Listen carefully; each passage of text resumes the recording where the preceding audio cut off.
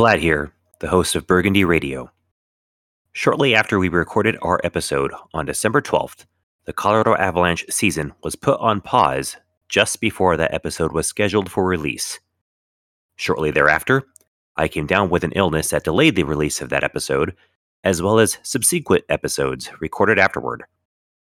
As a result, the contents of this episode may seem dated now that so much time has passed, but we hope you enjoy it all the same. We at Burgundy Radio appreciate your support and listenership, and we look forward to bringing you more regularly scheduled content. So please enjoy this episode of Burgundy Radio, Tales from the Infirmary, Volume 1. This episode of Burgundy Radio is brought to you by the law firm of Antonin Kemper & Associates.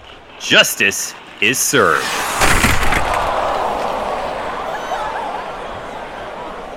And now a chance for Darren Helm.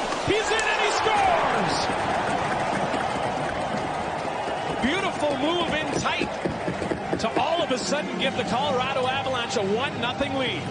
Into each other. The call on the ice is that the Colorado player pushed the Ottawa player into the goaltender. Then the puck crossed the goal line. We have a good goal. Wow, there you go. And this went on for a good 15, 20 seconds. And they had the extra player on, and eventually this puck's going to make its way to the net. And that tip right there. Landeskog over to Taves. That pass right through the crease. And this puck looked like it went out of the zone. A shot and a goal. The game is tied at 5. Remember, the whole puck has to come out, right? It can't just be a little, 9/10 of it. The whole thing must come out. There's got to be white ice between that puck and the blue line, and it looked like there was.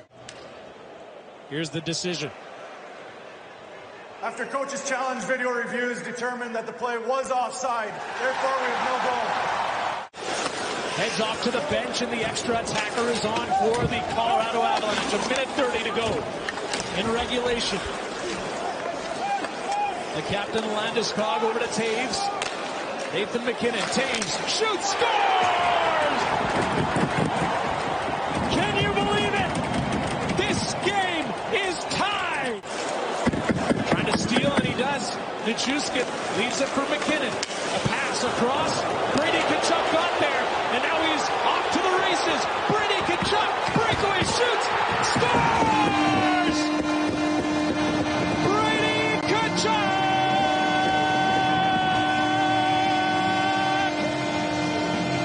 And the Ottawa Senators captain is going to send the Sens fans home happy with an overtime victory here in the nation's capital. Ready to go. And Flyers' first game under Mike Yeo is underway as Cross back around behind and out the other side to Giroux. Fanned on it and is picked up by O'Connor, and look out. O'Connor with Eric Johnson. O'Connor with the puck. Makes the pass to Johnson. Save by... No, it's in. They score. Thought Jones had it. It's in the net. Another shorthanded goal for the Avalanche. Their 6th of the year as Eric Johnson ties the game at 1. Here's MacKinnon. Right up the middle, MacKinnon off on the left wing. Quick shot, Landeskog scores. Another laser, and the captain. This is the second unit. Got the talent of most first units. There's a shot, score! May have changed direction. Newhook took the original shot. It is a power play goal, 3-1 Colorado. There's the shot again from Newhook, and the stick right there of Braun. Look at this rolling puck as it just kind of spins off the blocker of Jones. He can't come up with the stop. Also been a great team, Alex Newhook. His 5th. His assist number 49, Samuel Girard. Along with number 7. Look at the skating ability of Makar, and he goes, and he scores! From one end to the other, and then a beautiful shot. Makar with all of his skill on display there, and it's 4-1 Avalanche. And on to TK, quickly Lindblom, he scores! Oscar Lindblom at long last as his first of the season. It's 4-2, that has to feel so good for that kid. Pierre out to Yandel, across to Connecty back across Giroux, he scores! A power play goal on the one-timer. Now the puck bounces into the slot, turnaround shot, and they score! Nichushkin able to beat Jones And it's 5-3 Colorado. Sanheim keeps it in, back to Hayes, in front, score! Atkinson! It's 5-4 Atkinson. Braun chopped at it, comes back to him, and the back end didn't get all of it. It's tipped, it's still kept in by Rantanen. Across the shot, they score. Kadri able to get the goal. The Flyers had the chance to clear it, couldn't get it done, and the Avalanche make them pay. And they wave off the icing as they really could have played it. He does play it and loses it. In front, they score. Jost able to score off the feed from Magna after he took it away. Avalanche will pick up the victory as they play it out to center ice. Kadri with the pass to Rantanen, who scores. Mikko Rantanen, the man we talked about right at the top. Panarin outside, Trouba with a shot. He scores! To Lundqvist for the shot. He scores! McKinnon, one-hander, he poked it in. Nathan McKinnon. It looked like he had lost control, but he poked it past Adam Huska to tie it at 2. It's a fabulous goal. Now Makar with a wrist shot, and he scores! Alex Newhook with a shot, he scores! And McKinnon moves in and shoots and scores! It's Logan O'Connor! Logan O'Connor rips a shot up high on Adam Huska, and it's 5-2. This has just been a dominating period by Colorado. And now a bad change by the Rangers. And O'Connor gets to it and goes to the net and scores. As Landeskog almost had a breakaway. Here's Lafreniere moving in the middle. He scores. Aube-Kubel to Eric Johnson for a shot. They score. Final seconds tick off. And that's it. The Avalanche defeat the Rangers 7-3. We're underway here at Ball Arena as the Wings win the draw. Letty will send it into the ab zone. Played behind the cage by Kemp. Makar finds Taves straight away. Wrist shot. Score! I believe it was deflected. I'm not sure what it went off of, but Devon Taves from way downtown continues to rip that puck. I'm going to say that's JT Crawford. I am too. I think it went off the shaft of his stick. Newhook dangling. Newhook gives it off one-timer. Score! Andre Burakovsky picks above the top of the far circle and rips it inside the near post past Greiss. The Avs have a 2-0 lead for Burakovsky. There by Valder Burakovsky, and then that Alex Newhook, man, does he have quick hands. He was going from the net for the quick little pass over to Burakovsky. Look at the flex on that stick. He's had 1 goal his last 9 games. Stuck his nose in. Now Jack Johnson with a wrap-up on Larkin. Larkin got punished. Here's Aube-Kubel. The Avs just exploding out of their own zone. A breakaway for Helm. He'll shoot and score! Darren Helm rips one past the blocker of Greiss. He burns his former team. And the Avs have exploded for 3 goals here in period number 1. They've got a 3-0 lead. What a slick little pass from Aube-Kubel. Look at that little sauce pass. Helm comes in. He just put 14 years in the rearview mirror right there, folks. That's where he spent it. All that time with Detroit. That sweet little backhand pass. And it's damage control time for Detroit here, Moj. Yeah, the Avs have chased Thomas Greiss already here in period number 1. Swings it off, pushed down deep, backhanded. What a save! Shot, what a save by Darcy Kuemper! Oh, he's doing Kuemper stuff now. That's what you want if you're the Colorado Avalanche, and Ball Arena is on fire. Burakovsky through traffic, walks in. Andre had it stripped away, and it's a 2-on-1 for Detroit back the other way. Here they come into the zone. Suter looks in, centering pass, shot, scored. Vladislav Namestnikov able to pull it home with under a minute to go in period number 1. And the Wings get one back. It's now a 3-1 game. Brought ahead by Veleno. Backhand flip, score! Oh, no! The Red Wings have made it a 3-2 game as Darcy Kuemper, I believe, would like to have that one back. Stuffed up top for Landeskog, far side, one-timer! He scores! Nathan McKinnon at the top of the circle. Rips one past Nedeljkovic, and the Avs do get it back. A 38-second answer by the Avs. Out in front, backhanded score! Right off the face-off, his second of the night. Andre Burakovsky, a little dangle, a little backhand flip. And the Avs have pushed the lead back to 3 goals. Burakovsky's 8th goal earlier, his 9th goal right now. Oh, good God! Oh, my God. Gerard. One-timer score. Filip Hronek rams it inside the near post. It's now a 6-3 game. That's a power play goal. And Hronek just loses his 3rd of the season. Quick centering pass knocked away. Makar, he'll send it all the way down, and he will score. Cale Makar with an empty net goal. His 12th of the season. So the Avalanche will improve to 32 points. They've now won 6 in a row at Ball Arena. They put 48 shots on the Red Wings goalies, and they win by a final score of 7-3. And after 22 years, Raymond Mark! Greetings, one and all, near and far, reaching your ears wherever you are. Welcome to Burgundy Radio. I am Vlad, your host of Burgundy Radio. Joining our starting lineup is Tiger Vixen. How are you today? I'm doing okay. Also joining our starting lineup today is Earl 06. Earl, what's new? The Avs are good. I'm sure of it. All right. When we last graced your digital airwaves, the Avs were getting set to wrap up their Canadian portion of their 5-game road trip against the Senators in Ottawa. After getting on the board early by a goal by Darren Helm, the Avs would give up 2 goals in the span of 29 seconds before Gabe Landeskog would tie the game minutes later. Ottawa would then rattle off 2 more goals in a minute 36, thus ending the night for Jonas Johansson and giving Justus Annunen his first taste of NHL goaltending. Unfortunately, a miscarriage of justice put the Avs down by 3 before the halfway mark of regulation.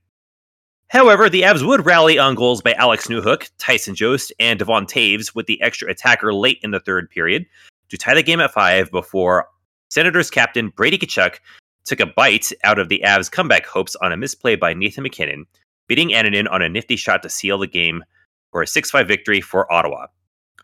I credit the comeback for the Avs in this one, and I'm willing to give JoJo a little bit of slack on his play in net going against an Ottawa team that isn't really a slouch, as most of the play in front of him wasn't exactly up to par.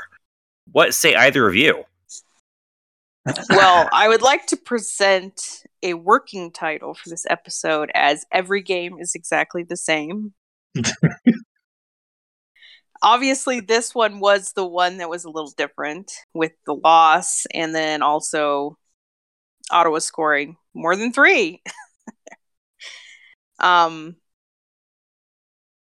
This one was really weird. I had to remember back a week. At least we're not talking about 6 games this time. But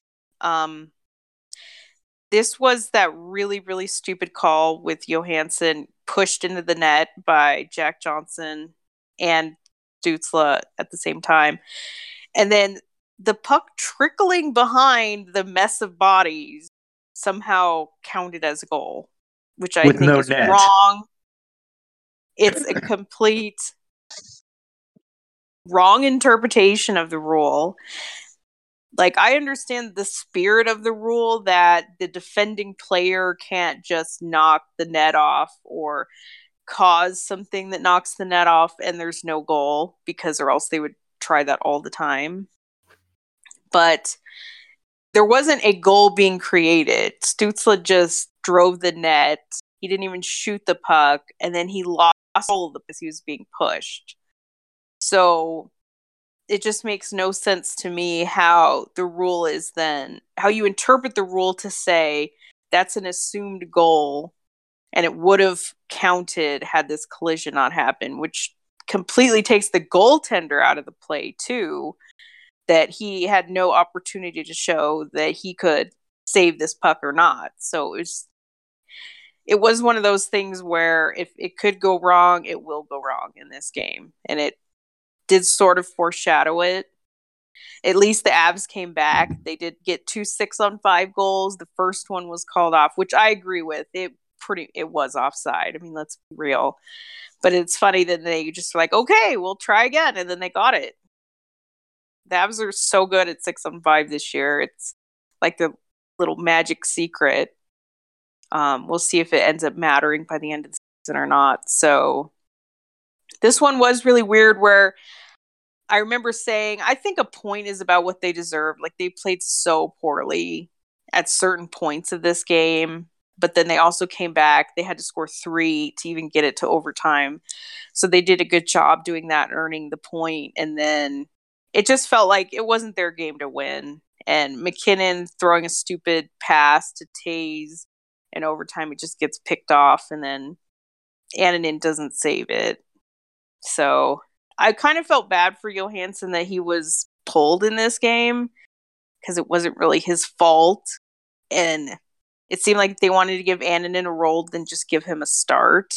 I don't really see how coming in halfway through the game for your NHL debut is like better or easier for a goalie. So, but it was good he got that experience then for the next game.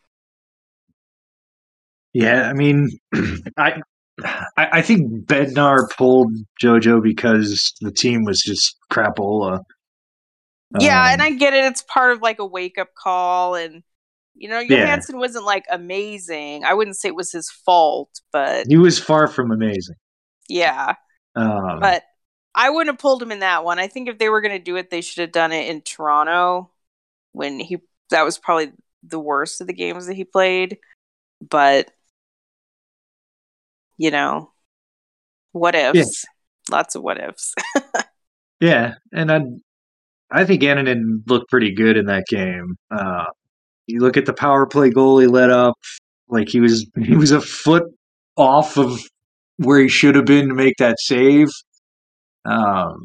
Important tip: learn to know where your posts are a little better. But we've seen that with the Eagles too. And it's hard to say because especially in the AHL, the penalty kill breaks down. But he did give up like a lot of power play goals in the AHL. Yeah, but I mean that was a positioning area. He was, I don't think he was where he thought he was, and maybe part of that is just still an adjustment to North American angles and whatnot. But I think they wanted to be more aggressive too.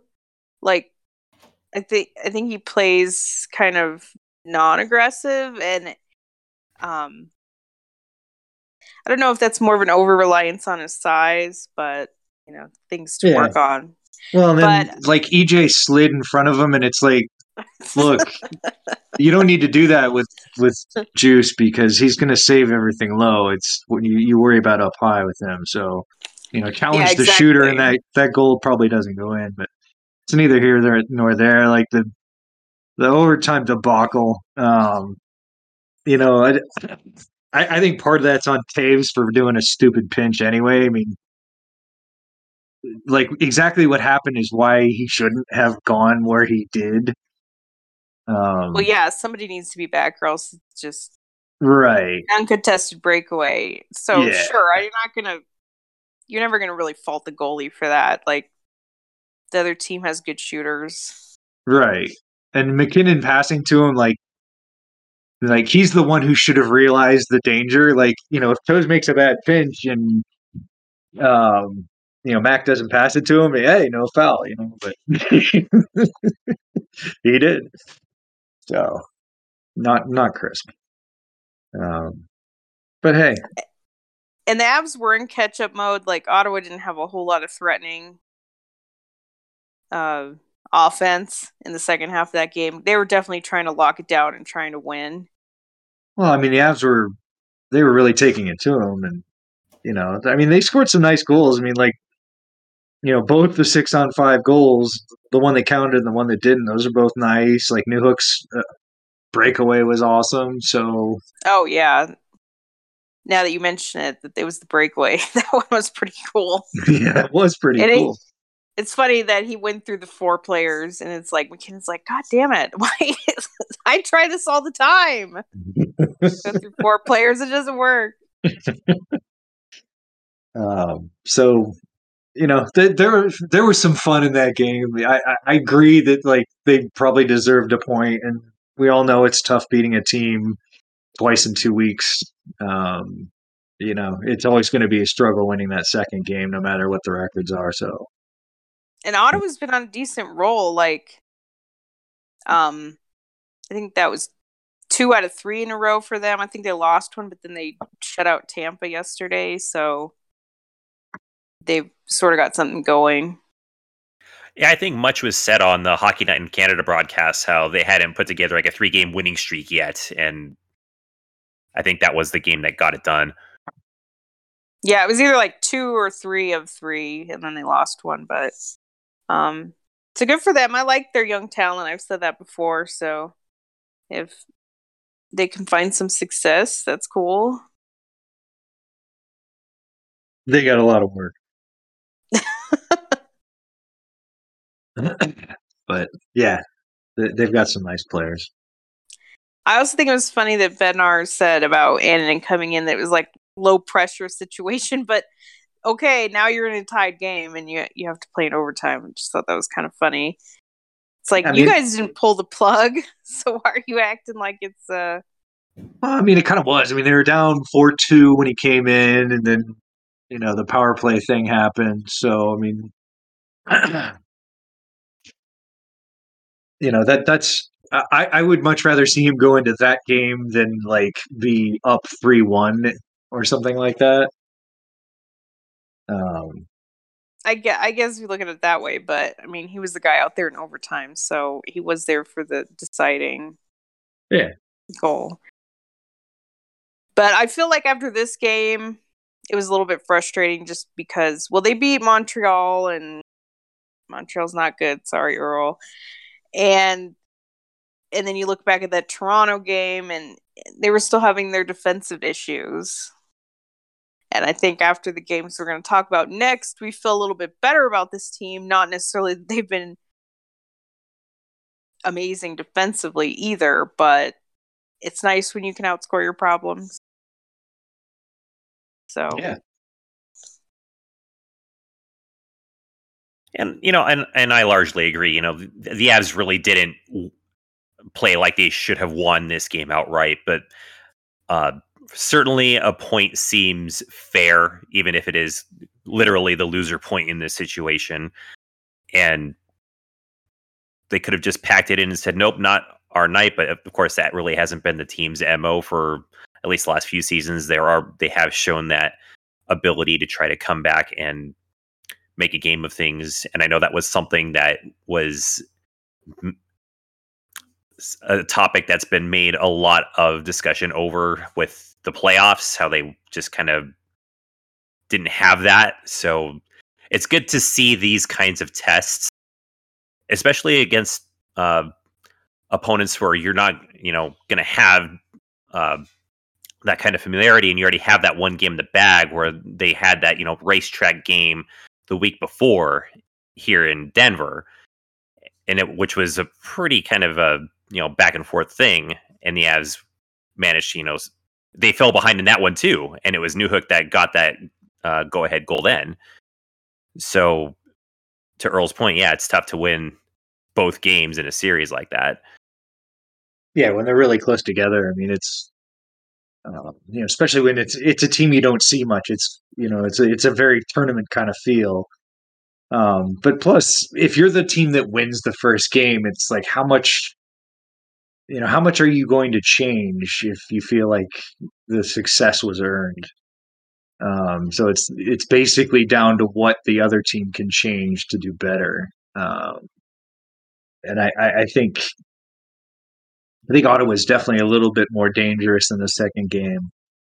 But again, I didn't like at least 2 of JoJo's goals against. So there were some issues there too. But it's not worth what ifing about that either. Right, and to that point about what do you change? Well, if you're the Avs, just wait a game because somebody's going to get hurt and put out of the lineup. It's like they never have to change their lineup because they want to, right? It's always forced changes. So the Avs would return to the U.S. 2 nights later, where the Dogs of War would be unleashed in Philadelphia, literally, where the Avs would follow the lead of a friendly canine companion that paid a visit during pregame skate, and promptly would take a squat all over the Flyers for a 7-5 victory, paving the way for Justus Annunen to earn his first career victory. Erik Johnson, Gabe Landeskog, Alex Newhook, Cale Makar, Valeri Nichushkin, Nazem Kadri, and Tyson Jost all contribute for the touchdown. I felt the box score was a lot closer than the play on the ice indicated. That being said, I did not get a chance to see most of this game just due to the early start time. What did you two think about how things went in this game? I mean, the first period was total chaos. The Avs came out and they were, the Flyers were on a back-to-back where they just fired their coach, and they came out a little flat. They did score first, but then the Avs scored 4 straight goals, and you're like, smooth sailing. But then the Flyers scored 2 more to end the first period. Probably a little of that is Annunen's youth and inexperience, but it made it a more interesting game, let's say. But they settled down in the second period. I think second period only 1 goal scored, Nichushkin. And then the third period they kind of locked it down pretty good. So what they needed was more of an uneventful period, I think. Yeah. And it should have been over. I think that was the Makar power play goal where he pretty much just skated through everybody. Like, yeah, it was on the power play, but it wasn't like set up. It was well, because like they had a bunch of zone entries right before that, and they kept bouncing off the blue line. Makar's just like, screw it, I'm not back passing. He just skates through everybody and scores. I know, it's just ridiculous when he does stuff like that. It's just like, okay, Cale Makar. Yeah, and it's, you did look at that, like when it was 4-1, you're like, oh wow, what a game. This one's over. But I think a lot of people are piling on Annunen for that game and saying he's not ready. And like, yeah, he's not ready. He's still young, still doesn't have any experience or whatnot. I feel a lot better about what he showed in both this game and in the Ottawa game than I guess most people do. Well, it really depends on what happens from here, right? I'm glad that they quit while they were ahead and just left him with the win and everything, and like leave it on a positive note rather than waiting until he, had a bad game or whatever. And obviously Kemper being ready plays into that as well. But if he wasn't, I would have played Johansson in the next game. I think. Yeah, I mean, the game and a half was about enough for. Well, yeah, and the Rangers are not the kind of team you want a young goalie against, because I think they're kind of frauds, as Steph likes to say. But fraud or not, what they do well is score and shoot. So that's just not a situation where I would be comfortable with that. It just really depends on what their idea for Annunen is from here on out. Like, they have played him a ton in Loveland, so I think they are committed to getting him ready, I guess, for something. But at what point are they going to commit to him? And obviously, this is definitely a down the road conversation, but we've seen this before, I guess, is my point. You bring in the young goalie, he has some good, some bad, and you want to build on it, and it seems like they don't. But hopefully they don't need him again. I mean, he's clearly the 4th. If they get to the number 4 again, we have some big problems. We have big problems all the time, then. I'm not saying it's not going to happen either, but there's always a chance. But it was nice he got a start. Obviously, I think it's just huge for a goalie knowing it's your game and the preparation and everything. And then, of course, to hold on for the win. I think it shouldn't have come to 7-5 in that game. And of course, it wasn't all his fault.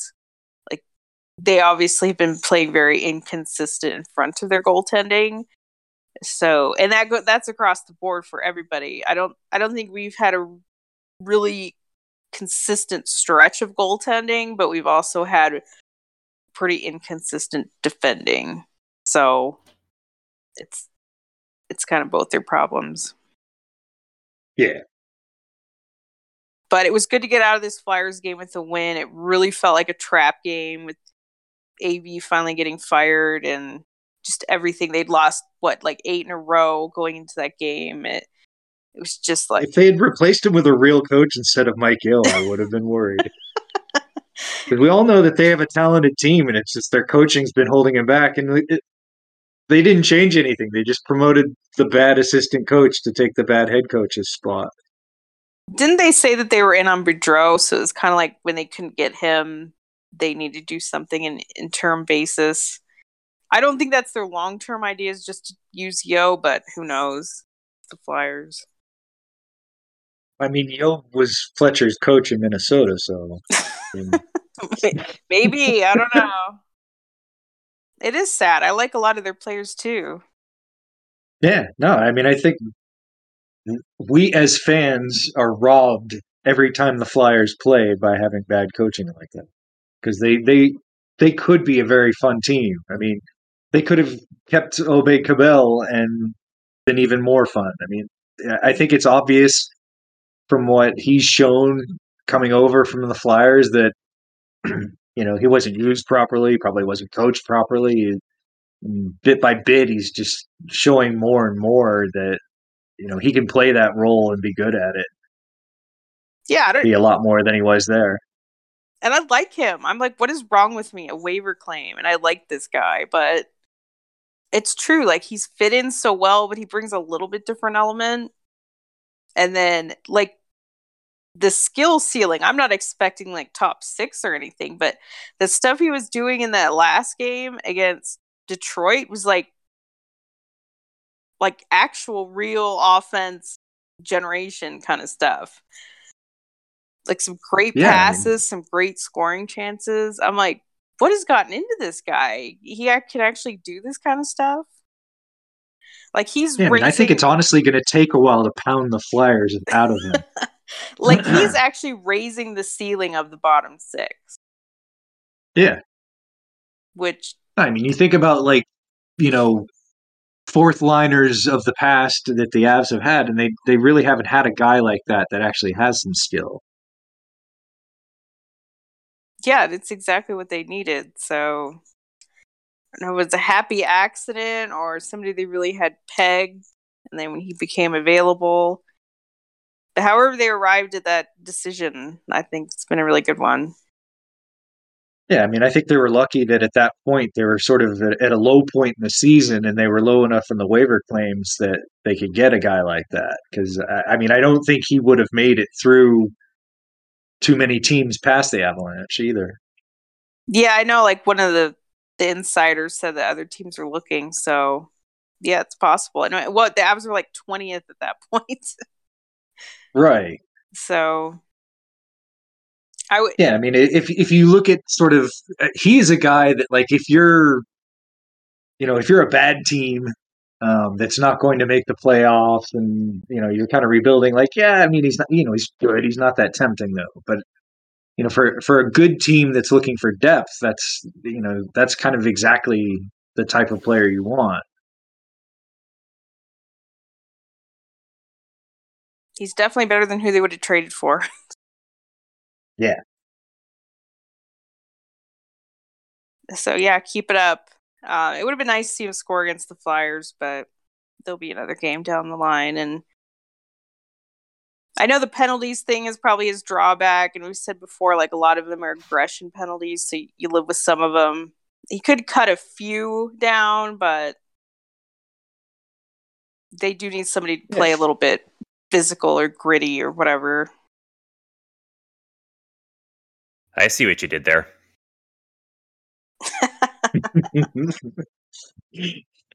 Brought the grit from Philly.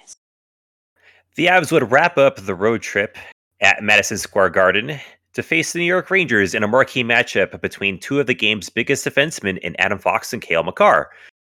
Round 1 of this matchup would go to Cale, who would register an assist, as the Avs would hand the Rangers their first loss in 8 games, taking the victory by a score of 7-3. Fox, for the record, was held pointless. Mikko Rantanen with a pair of goals, Nathan MacKinnon, Nazem Kadri, Alex Newhook, Logan O'Connor with 2 back-to-back goals in this one. Darcy Kemper would make his return to the crease, missing the last few games with injury, stopping 26 of 29 shots, but was unable to stop another equipment malfunction, which would send him again to the locker room briefly for repairs. Jonas Johansson would come in relief, blanking the Rangers during Kemper's absence. The Avs, unfortunately, would lose Nazem Kadri during this game. But overall, road trip successful. But thoughts on the Makar-Fox battle? I didn't really think either of them were like the main storyline as far as like how the game played out. But it was funny looking even further into Fox's night. Like his analytics were really poor. I think he had like 12% expected goals. So you could say Makar won this battle because the team won or he had the points, but he also won the analytic battle there. And I know that's one thing that a lot of the Fox proponents try to argue for him. And it's one game, right? Like everyone's going to have bad analytics from time to time. But to me, I thought that part was the funniest. Yeah, I mean, he had a tough task. He was asked to, be the top defenseman out there and go up against the Avs top line, and that's always difficult.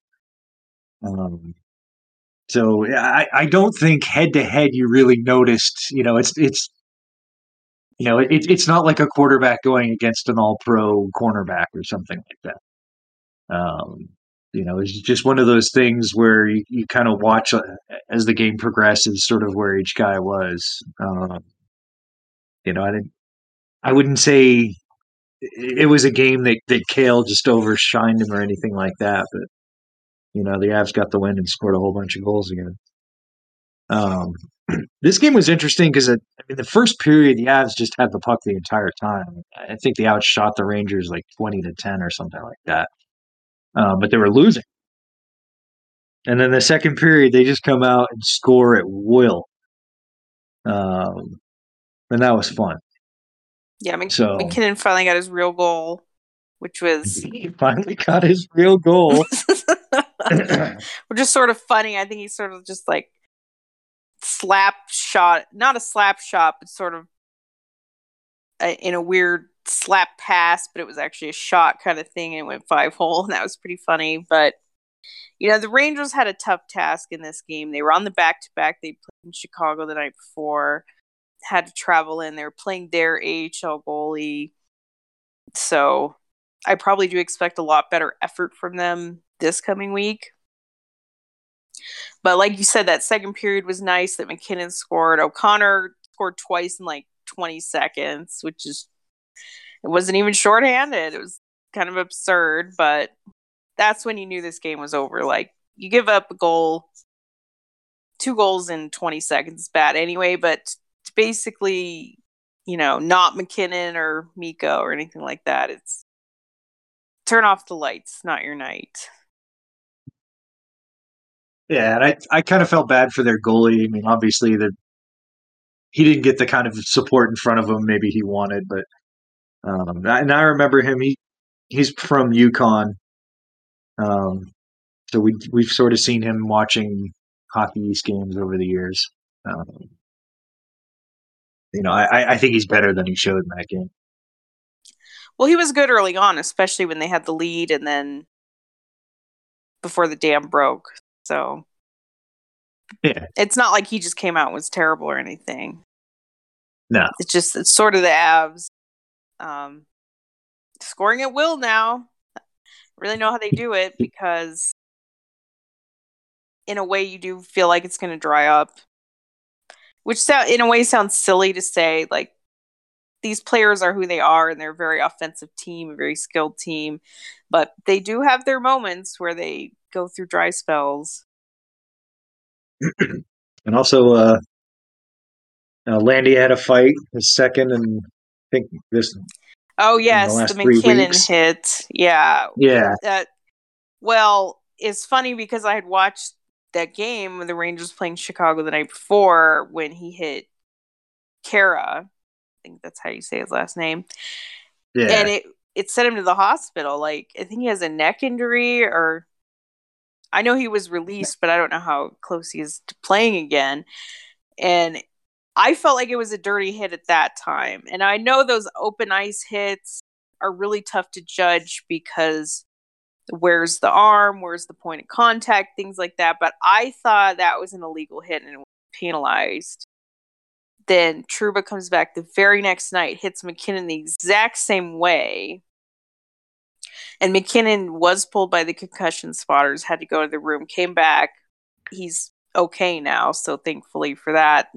He didn't get injured, but I don't see it as a legal open ice hit, in my view. Yeah, I mean, I get the argument, like, if you take that hit out of hockey, you're taking all the hits out of hockey kind of thing. I don't think it's as dire as that, but, you do want to be able to have some open ice hits, and when you have a guy that's really tall like Trouba and hitting guys that aren't as tall, it's tough for him to squat down and use his shoulder to drive right through the chest instead of, making a normal hit, which, with the follow through is going to eventually at least touch the head. And that's the part where I don't know what you do about this. I think that it's something the NHL has struggled with. I don't think they care that much about it, but they don't care about headshots. They really don't. And that's the exact thing where I think the distinction is between the point of contact and not the point of contact. Because it's true, if you're hitting a guy in the shoulder or the high chest area, you probably will touch the head at some point. But it can't be the point of contact. And I've seen a really good angle that McKinnon hit, and the top of Trouba's shoulder is what hits McKinnon in the jaw. That is the point of impact. Not because he hit his shoulder and then the head kind of gets hit by the arm. And I believe that these hits can be legal. Like Zadorov had a lot of good open ice hits that were not head contact, did not injure guys. And that's exactly what you want to see. You want to see a nice big hit and you want to see the guy pop up. Everything's fine. And it is possible.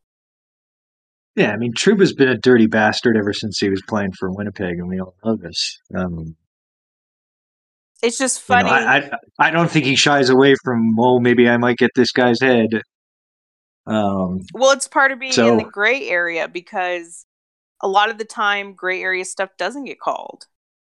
So the player, and not even just talking about open ice stuff, I'm talking about everything, is if you have gray area players, more often than not, they're going to get off scot-free. And the time that they don't, you just live with it. I don't necessarily think that's a bad type of player. It's just what you have to understand if you play that way. So, but I don't like guys getting hit in the head. For me, that's the worst part of it. But yeah, it's just no. It'd be nice if you could have big open ice hits and not a big threat of a concussion. And we know, from watching enough college hockey that full cages do not help this. There's lot of nasty head hits in right. play. And do they happen more because that's the way that they need to be physical? Do they happen more because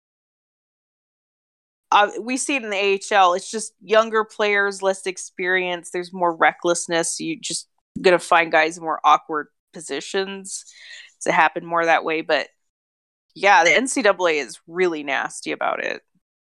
Yeah, so it's I don't think there's an easy solution to it. I don't think there's a way that you can train players not to make that hit. So it's just it's something you have to live with. It's great that McKinnon defied all odds and actually wasn't injured on that play. So let's take it.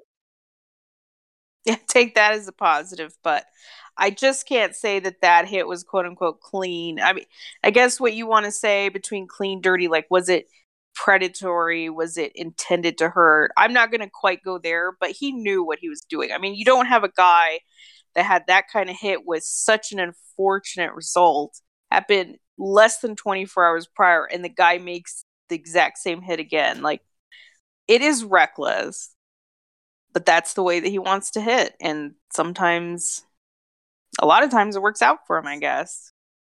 But it still wasn't legal, in my opinion. But the NHL doesn't care about legal. I'm reluctant to put this energy out there, but we saw something similar when Byram made his return to the lineup, and we thought he was fine, and now we haven't seen him since that brief return. I'm hopeful that MacKinnon will be okay and that he'll be able to play in, these upcoming games here at home.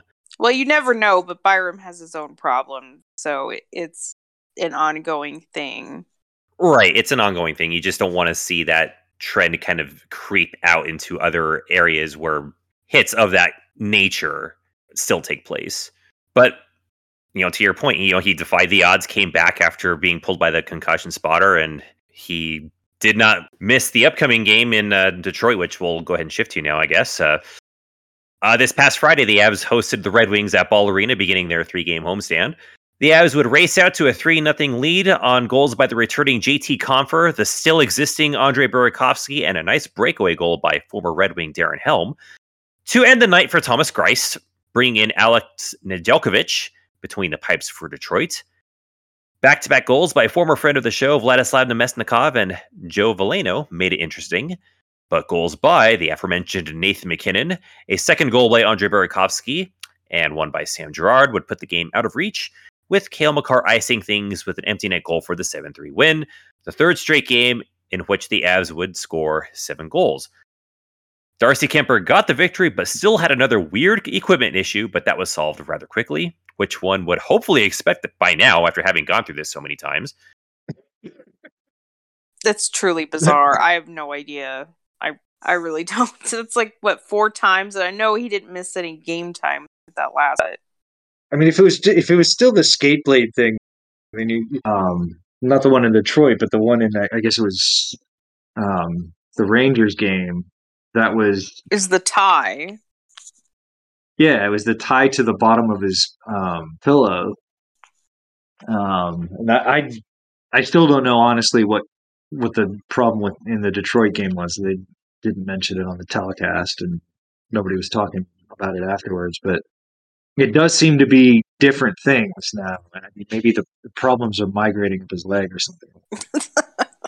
Yeah, we don't know what the other issue was since nobody talked about it. But if it is even, I mean, in the Rangers game, he's sitting there on the ice with his pad off. And it's like, what the world is going on? The refs over there, like, we're not doing this, so go fix it somewhere else. I know, he must have like a reputation now. If he comes off for anything now, it's gonna be like, dude, just go to the room.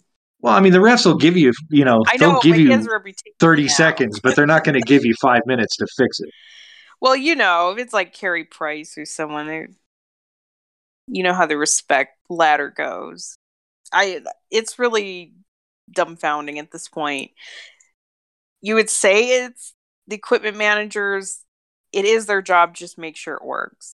But it is funny, it's still the same guy. If it was like a whole bunch of different issues for different people, then you would just say they're not ready or they're not preparing well enough. But like JoJo never has any problems. Right. Justice didn't have any problems. So is he just wearing either like really old, really weird gear? Is there something he does to his gear that it just makes you wonder? But they have to get it solved, because you can't have another disaster where he gave up a goal because of it again. Yeah, I mean, and that's sort of the difference between these last two and the skate blade issue is, both times with the skate blade, he gave up a goal, and in these cases, at least they've limited the damage to just sort of. Well, the very last one, he at least didn't leave the game, so that probably is a little nitpicky, but it's just that it's the fourth time that he had an issue, you have to count it. Yeah. And I mean, there are goalies that either break or have the chin strap pop off constantly. Like I remember, like Bernier always used to have his chin strap pop. We can use it strategically too, right? You're just like, yeah. oh, whoops. Right. But yeah, I mean, it's it's the tough part of having a goalie in hockey is that he's the guy that's on the ice, 20 minutes per period about. So, it's like he can't go off the bench and get it, just retape his stick or play with his skates or whatever, it's like he's out there until he's not. So, but all the others seem to have figured it out. Yeah, it's not a widespread problem in the NHL. So figure it out. But getting back to the game itself, another explosion of offense, 3 goals each in the first 2 periods. And again, you look at this, yes, all right, 2 of these teams are really bad and the Rangers may or may not be frauds. But I mean, they are scoring at will. And hey, that part's fun. Absolutely. Yeah. It's nice that it's a lot of different guys, too. I mean, of course, you want to see your stars get on the score sheet every night, but it's always nice to see some other guys get rewarded, too. Yeah, I mean, Vlad and I were talking before the show. Yeah, Vlad and I were talking before the show. I mean, like, finding a scratch for this week, it's really tough because, like, Jack Johnson had 3 assists. Jost even had some points. I mean, it's like guys that never score were scoring this week. So. I know both of Josts were total garbage time though. So I mean, nice if it gets him going because I know every guy needs a little bit of confidence and see the puck go in the net. But it's not like, oh boy, Jost has it figured out. But it could be step 1 of getting it figured out. And then and when Jack Johnson doubles his point total on the season during a week, it's probably a pretty good week. Yeah, I mean his game definitely has issues too. It could be on the table for a scratch, but like Helm doesn't score much, but I guess every 100th time on a breakaway he does. Of course, against his old team was just poetic. That was a really, really nice score from him, and that was one of the times that Aubé-Kubel had amazing pass. I actually thought it was Newhook at first, and then it was like. Holy cow, that was Aubé-Kubel with that great pass into the middle of the ice. I mean, Helm actually had 2 goals this week, so that's the kind of week it was. Right. Justus Annunen has a career high with 1 assist. It's true. It was on Makar's, I think it was on that breakaway power play goal he scored. And, so good for him. And Curtis McDermott got his first point with the Avs on one of those logo goals against New York. Oh my god, I thought one of them he almost tipped it. I think it was on Sam's goal. I was like, oh my god, if McDermott tipped this goal and took away from Sam. I guess this is where we need to have the McDermott conversation because A, he's obviously still around. B, he's still like the first extra player that they have. So anytime anybody's out of the lineup, he just gets to play. I guess now they've decided to leave him at forward, which is better for everybody. But in that, the Rangers game, he played 3 minutes.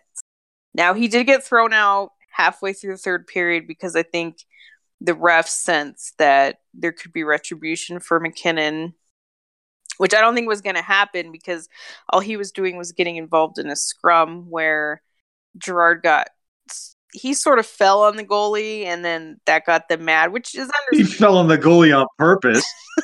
Come on, it's Sam. Give me a break. But I get it. Like, teams do get pissy about what happens around their goalie, whatever. And so then he happened to be on the ice and he scrum. And they were just like, nope. We're nipping this in the bud. Which I get. But come on, he had played 4 shifts before that. So if you say, well, he only played 3 minutes because he got kicked out. Come on. And then in the Detroit game, he only played 5 minutes. It's like, what are we doing here, guys? We've seen multiple fights. We saw Landy fight again. What has Landy fought 3 times this year? At least twice. Yep. I think it's 3. Just whatever perceived or wanked importance that he has, it's just not happening. Oh, and also, I was watching the Detroit broadcast because I can't do altitude right now. And McDermott took out Lucas Raymond, the guy that in the running for the Calder. He came back, though. He did. And I hope he's okay. He probably is. But he missed, like, the whole period, so it's not like it was nothing. Because he was going off on a change, and, McDermott just so happened to clip him with his leg. Funny how those things happen. I mean, that's just stuff you don't want to see. That's horrifying, you know? And that's the tough guy, quote-unquote, contribution that he makes. You know, he's never in there in the stick up for guys fights. Was because one is because he's not on the ice, and 2, like the other teams just won't fight him. And it's sad that we're here months into the season, and we're basically at where we were at when the season started with regards to him.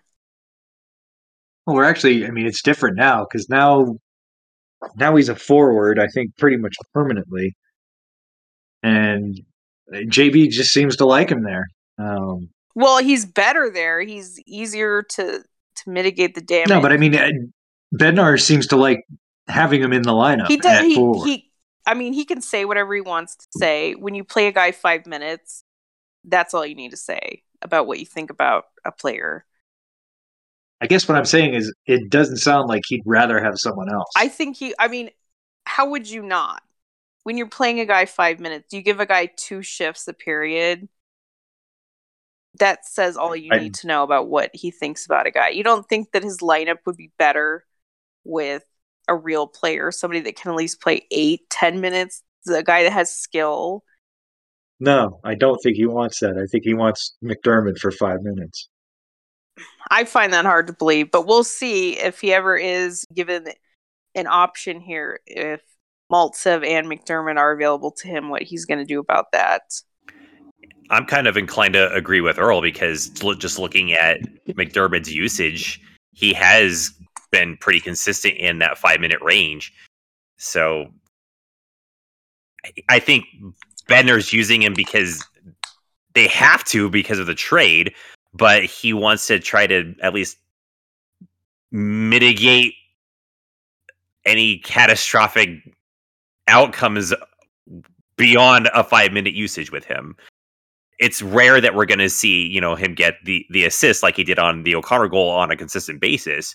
But I think, Earl, you have a good point where he's there at forward to mitigate the damage, where being on defense, where you're going to have Braden Shen deking him out of his jock en route to scoring a goal. When you consider that kind of alternative, I think he played. You can't bench him. I think he did play defense when was it the Ottawa game? He did play defense. It was, whichever the one before McDonald got called up. But I think they would much rather not play him at defense. And that is encouraging. But the fact that they feel that he is a deterrent or whatever, I don't think they do. The reason why he's playing so much is a lot of the nights he is literally the only guy left because they refuse to carry extras.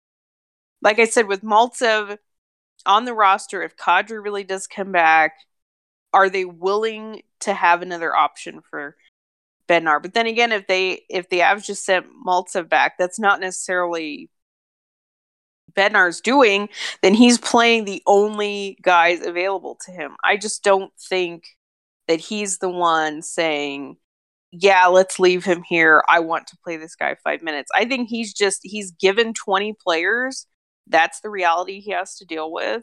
And so he's going to play them. If he's given options and he makes the decision to play McDermott and have a real player sit on the bench, or not on the bench, in the press box, then I'll say, yeah, this is something Bednar wants. But until then, I can't agree with that. That's fair enough. Sure. But I mean, I think, we're going to see it with Maltsev this week. He was called up today for tonight's game against the Panthers, and they do need him with both Kadri and Gabe out. But Kadri's supposed to return perhaps against the Rangers on Tuesday. I would say, if that doesn't happen, then it sounds like it's day to day enough that he would play in Nashville or something like that. I do. So at that point, we're going to find out, are they going to send Maltsev down as soon as Kadri's back? Which they shouldn't. They need an extra player. The Eagles are going to be on the road this week, and I know they don't particularly care about this, but it's just so silly. They left the Eagles with 19 players last night.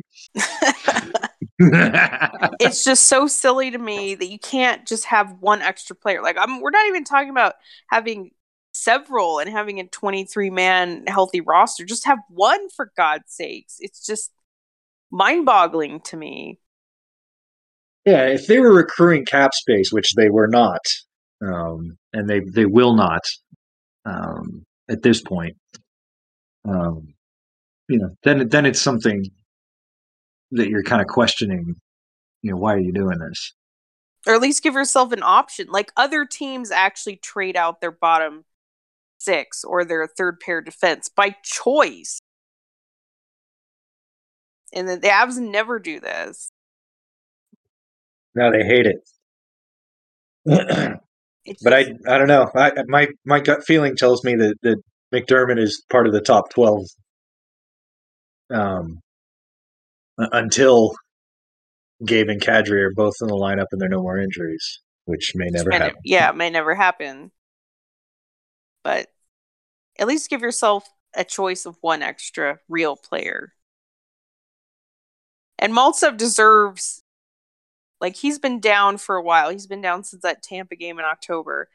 So he's been down for almost 2 months. He deserves an actual chance. It'd be really disappointing if he just gets tonight and then Kadri's back on Tuesday and then Maltsev goes right back. Then the Eagles go on the road and then the Avs have no extra players for the whole week. It's just stupid. They're going on the road too. They're going the opposite direction to Nashville. Why can't you just bring one extra player? They're only going to Nashville for one game. Well, sure. But if something happens, it's just you're shit out of luck. But I think that's the way they look at it. Got to play with 19 tonight. That's the way it goes.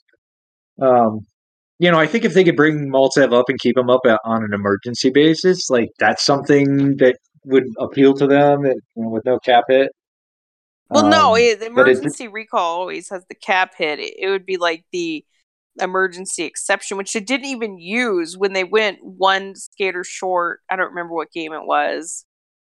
I think it was the Ottawa game that Kadri and McCarr it was the first Ottawa didn't game. play, but then they didn't even need it the next game. They didn't even use their one emergency for the next game. It's just playing this roster chicken makes no sense to me. And I think you're not putting out the best quality lineup you can. You're not giving yourself the quote unquote best chance to win because you refuse to have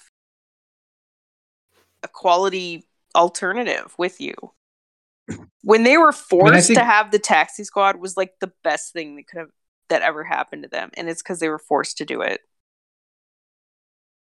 I don't think they really care about guys that aren't in the top, 7 or 8 forwards and top 4 or 5 D. I think they're fine with a guy that's just going to play a few minutes. They're just going to they want to play the top players a lot. Well, sure, of course, every team does, but McDermott is a detriment to their own team, to their own winning. And maybe not when they're scoring 7 goals, but constantly pretty much just write off an entire position in your lineup over and over again, night after night, it is going to matter. There's a reason why all 18 of your skaters matter. You can't just say we're good enough to win the cup with our 17 best skaters. It's ludicrous. It's absurd. You need everybody. You need as many bits of talent working in your favor night after night, and it's something that I think they're looking at it like they're scoring 7 goals a night, and McDermott's not a defenseman and a liability that way. So why worry about it? Well, there's a lot of things that you can write off when you're scoring 7 goals a night. Right.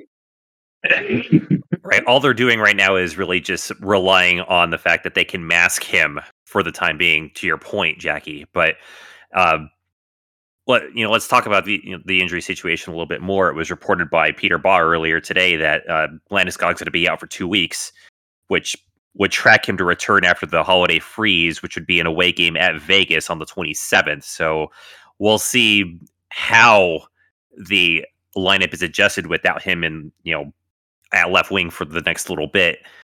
As we've already kind of discussed, we don't know what's going to go on with Kadri. We've mentioned Maltsev coming up.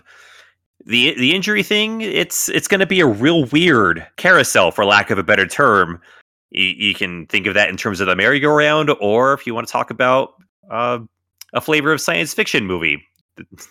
Yeah, it's obviously a contact sport. Injuries happen, but it's just so many good players is the thing that you're constantly going from McKinnon, Landeskog, Kadri, and then they just can't have their ideal defensive lineup ever. So I guess that's just never going to happen. Like I said before, it gets depressing. Then when all you think of it as, you can look at the bright side and say it's an opportunity for somebody else, and then they just don't call anybody up and they just use McDermott anyway. That's also what makes it depressing. I mean, if they're using bad guys and losing it, I'd be upset about it. But I like McDonald. I think McDonald has played well this week. He still doesn't have a lot to show for, and he makes some errors. I think McDonald's interesting because I think he's definitely not as good as some people think he is. But in a limited role, when he plays about 12 minutes, he can give you an interesting, I don't know if I quite want to say spark, but it gives you an interesting element in that third pair because he can move the puck. He does bring an element of chaos, which may or may not work in your favor, but usually chaos is a good thing if it's on your side. So, like, he is a net positive, I'd say. Now, is he somebody that you want in that position for weeks, months? I don't know, but they really don't have any alternatives. Like, after McDonald, we're going to have, like, the Jordan Gross conversation? They're not going to use Justin Barron. So then it starts to get real scary. Right. I mean, I think it's kind of been demonstrated that you have to have, like, EJ and Jack Johnson playing with guys that can, be a little quicker and have the puck skills to move the puck. Yeah, and when McDonald EJ and JJ were playing together, it's just not good. Or when JJ was playing with McDermott, you just can't have that. And McDonald on the third pair allows you to use sort of McDonald, Jack Johnson, and have that be somewhat productive. And then you have EJ with Sam at that point, and that makes EJ a lot better. I mean, you look at EJ this week, and freed from Jack Johnson's binds, he goes and scores a bunch of points. And nobody's bitching about him like they were 2 weeks ago when he and Johnson were together. So, I hope that's sort of a contrast that the defensive staff have been looking at, just sort of like, we can't have a third pair like that. That's not good. You can't have that sort of Nemeth mentality. It doesn't work out. So, I'm fine with McDonald, being that sort of Ryan Murray stand-in. And maybe after the All-Star Olympic break, maybe at that point they might be comfortable calling Barron up. It's really tough to tell right now. It probably wouldn't be a great thing to bring him up right now. He does do some nice things down in Loveland, but you can tell he's still working on his game. That's ultimately what, if that was sort of your plan going into the playoffs, like if Murray's just done for the whole season, and you finally get comfortable enough to put Barron on the third pair for the playoffs, I mean, I think that could be really nice. But you're right. If it's not McDonald right now, it's scary. Really scary. So then I guess I say that I don't mind them using him, because I agree there is better. And also the part, you need somebody on that third pair that has puck skill. It's just a necessity at this point. Yeah, and I think what you said about chaos is a strong point too. I think what a lot of people are looking at defensively with the Avs and saying that it's bad defense, it's not. It's chaos. And I think that's what's allowing them to score so much. I was looking at some of Sheldon Keefe's comments before they played the Leafs, and he was saying they're extremely difficult to defend because once you get out of their zone, there's basically no positions. It's just five guys out there, and it's not two defensemen and three wings. It's basically five guys skating around, and that's very chaotic. It's very tough to design a system that's going to cover that, other than a straight up man-to-man system, which we know just doesn't work that well in the NHL.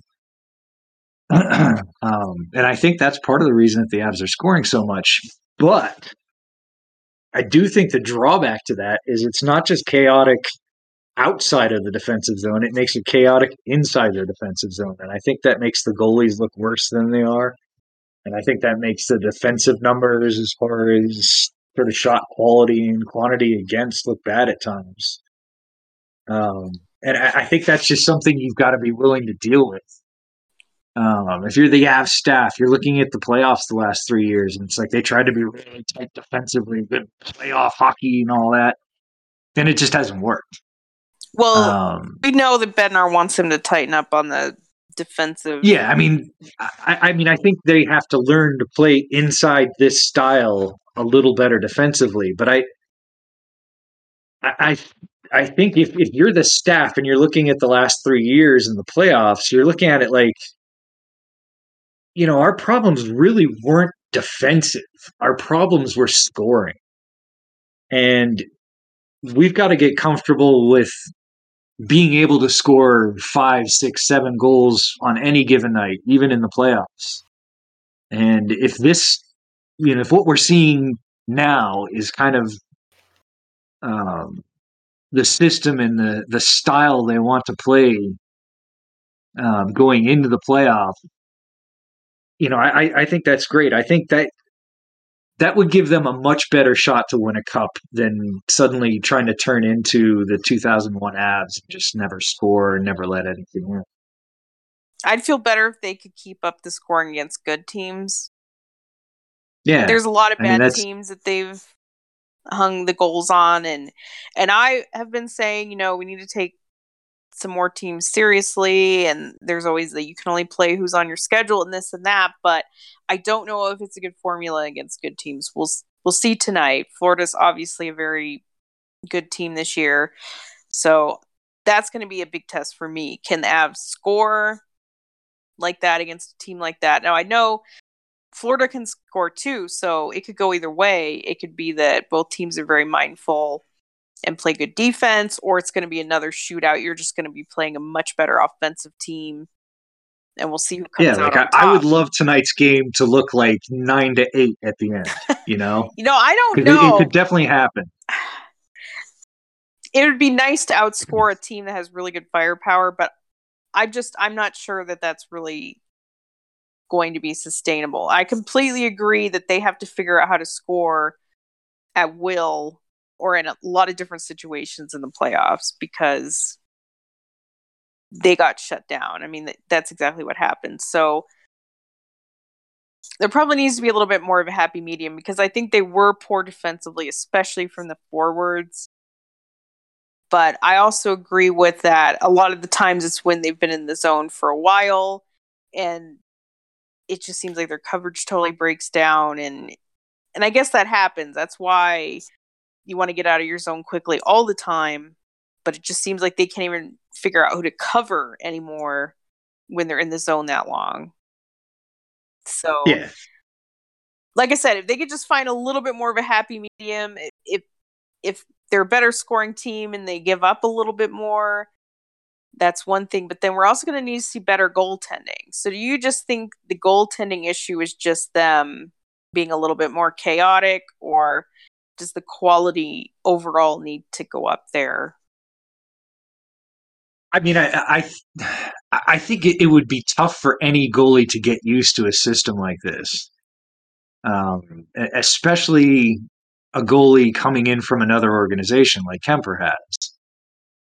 But, you kind of look at,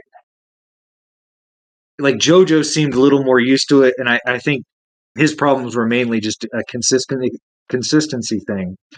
But if you look at the way the Eagles are playing this year, they're doing very similar things as far as lots of chaos, positions just becoming fluid with defensemen deep in the zone and kinds of things like that, joining the rush, pinching, and all that. I also So think it gets very. I think Annunen was a little more used to it than just any old goalie would have been. Well, the interesting test will be Frank. I really am curious to see what Frank will look like on the Avs. Well, to that point, the goaltending for the Avs has not been stable all season long. So if you look at coming up here almost within the last, since they went to the Pacific Northwest to play Vancouver and Seattle, it's really just been kind of a potpourri of, Kemper and Annunen and JoJo for these last 3 weeks. So there's been a lot of fluidity, chaos, since that's the term that we've been using here. There's been a lot of chaos between the pipes. So hopefully that starts settling down as the Avs head into the holiday break with these next 2 weeks, where Kemper finally, gets a nice stretch of games where he's not having to worry about his equipment, where he can find some consistency against maybe a mix of good and lesser quality teams like, the Buffaloes and the Detroits, while getting his opportunities against the Tampas and the Bostons and the Floridas here. So I think this is going to be, he's of course not going to play all these games here the next couple of weeks, but it'd be nice to see him start getting some consistency here as we go forward. And of course, Frank's going to be, the key. Like, he's been out since that preseason game against Dallas. So what do the Avs have in him? Which of course we've talked about before, is what do they have in him now? With JoJo now being on waivers, we kind of need to see what Frank is, because if Frank still can't go, and for whatever reason, if someone gets a wild hair and decides to claim JoJo, then we're looking at Annunen as the number 3. Yeah, let's hope that doesn't happen. I like JoJo enough that I would still be comfortable if he needs starts here and there. And it will be really interesting to see how they plan to manage it in the AHL, because they've been pretty clear they want Annunen to get a lot of starts. But if you have your NHL number 3 there, you have to start that guy too.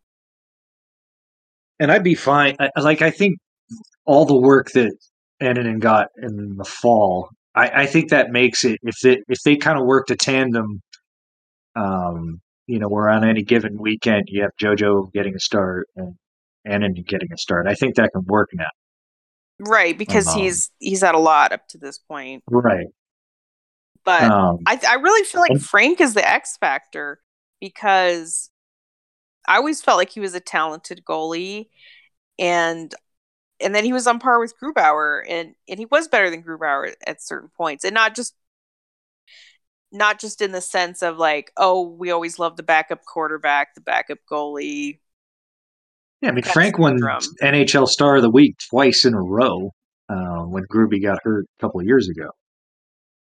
And I don't think he necessarily should take Kemper's job, but I think he should push him. Like, I think competition's healthy, and I think Kemper needs to prove that he's better. Like, he shouldn't just be handed it. Frank should get an opportunity, and if he's on a roll and he's doing better, then I wouldn't mind him kind of taking the reins at certain points. Because having 2 starter quality guys is what you're going to need down the stretch, really. If you have that going into the playoffs, if you have both of them playing well, both of them at starter quality level, then you're ahead of the competition. So that's what I really hope transpires over the next few months. And hey, if Kemper's still inconsistent and Frank's just doing a better job, then so be it. I think we saw it in November, and granted, all the teams we played in November were pretty bad, but Kemper did get on a roll when he was getting consistent time, wasn't injured, wasn't having problems with his skates and whatnot. He won 5 games in a row. So I think that's, I think that's something that he probably needs is consistent play and usage.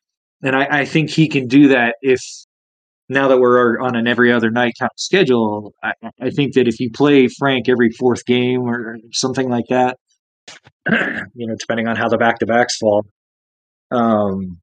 that's going to work out fine for both guys. And if Frank earns more than that, then you got to think about it. But I know it's a balance. You don't want to undermine Kemper. I'm definitely not wanting that, but I think you have 2 talented guys, and you should be willing to go with whichever one is playing the best. Right. And for those that don't know, Frank was just with the Eagles for 4 games. He had a terrible first period of his first game in 2 years. Gave up 3 goals on 9 shots, and then gave up 3 goals on the next 100 shots. So, after shaking the rust off, he looked really ready. And I think that he needs to play, either the Rags game or Nashville this week, just so you can get an idea of what you got. Yeah, I think so too. I was there in Loveland for the game last night. I thought he looked really good. I mean, he was tracking pucks in traffic. He was stopping some really good shots, like redirections down low, like all the stuff that you want to see. So he looked good. He looked healthy. He played 4 games over the last 2 weekends. So 10 days or so. If he stays healthy, I still think he's a good goalie. So I am happy he's back and want to see him in the NHL. Let's move to some stars and scratches. Jackie, you want to go first today? Oh, boy. Oh, geez. It is hard because we saw mostly all wins this week and a lot of guys scored. But I think I want to give my star to Sam. Because I can. And I think he stepped up his game too. Like, he scored, I know he scored the 1 goal. Didn't he have 2 goals this week? He scored that really nice one against Detroit. Just, he's been quietly putting up production, and I think he's a big part of this defense. And I still think the thought that he's expendable is insane. And he does a lot of heavy lifting. Like, it's funny when you watch the Rangers and like Fox is like just their number 1 guy. He has the puck all the time. Like, he's the guy that's moving the puck, passing. Like, you can see why he has so many points. Just because if there's offense, he's pretty much in the middle of it. But with the Avs, it's like the roles are a little bit more delegated. Like, Makar doesn't do everything. You still have Taze.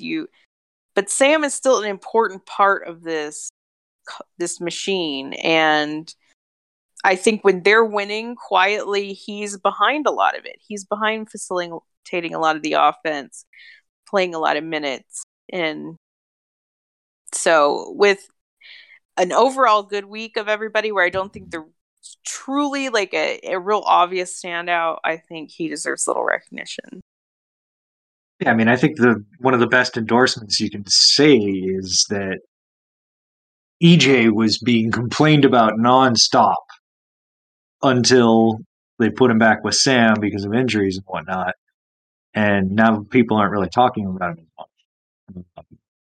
So it's partially you're just going to be playing with better players when you're on the second pair as opposed to the third pair. But when you put EJ with someone like Sam, you're going to get a lot more out of them than they did. So yeah, we need Sam. We will always need Sam. The end.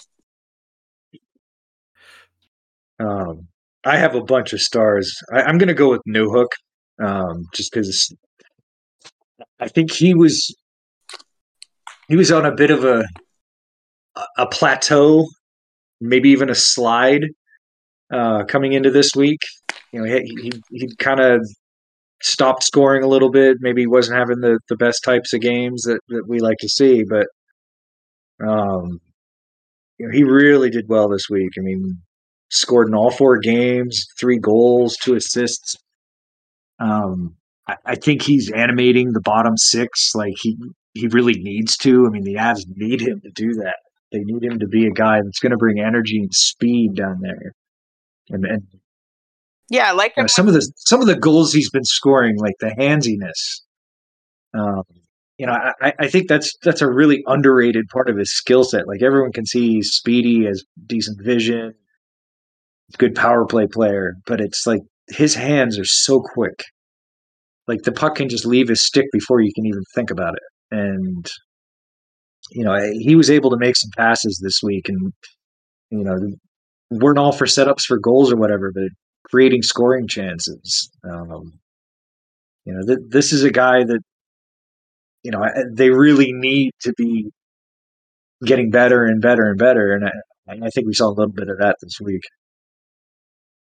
Yeah, I liked his week too. I think it was Toronto and Montreal, the bottom 6, and he was part of that. It wasn't just him, but the bottom 6 wasn't good in both of those games. Yeah, and I think he got a little bit demoted maybe in that Montreal game, but then exactly like you said, he bounced back. He just makes things happen. Like, he's not necessarily driving the bus all the time, but he can just find a loose puck, make a quick pass. And you described probably why he's so good on the power play up from that left circle, just because he can shoot it so fast. And then the goalie just can't, he's not going to get over in time. So I would love to see that come to fruition on Power Play 1 someday. Like, I know that everybody has their spots and everything, and like McKinnon's on the left side, but Newhook's a little bit more higher up on top of the circle in the spot, but I guess that's a complaint for another day. Probably when they don't have goals anymore, they're going to have to start generating offense. That would be one thing I would try, because Newhook is just, he's power play gold. It's been like that at every level. It was like that in the AHL, in college. He just has some sort of magic from that spot, and you're going to need it when it really counts. But in general, I like him on that. I think he's a good match with Aube-Kubel. It seems like they either play with Jost or I even thought Compher was somewhat decent, but Compher really trailed off in that Detroit game. So sure did. I'm definitely looked like he hadn't played in a while. Yeah, exactly. So I understand that part. I'm not going to rag on Compher just yet. There's plenty of time in this season for that. But in the early shifts they had together, it was like, hey, this could actually work. So if it does, that could be an interesting combination. And yeah, like Newhook just keeps finding production. That's great. And it is something they're going to need from their bottom 6 for sure. Now, I know a lot of people want to see, especially when you start talking about Kadri out, like, is Newhook ever going to get elevated to the second line? Is he ever going to be the 2C?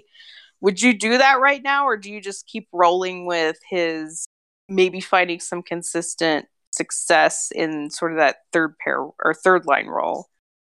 I mean, I wouldn't do it tonight against the Panthers. But then who else is going to be 2C? Are we talking about Compher? I'm afraid so.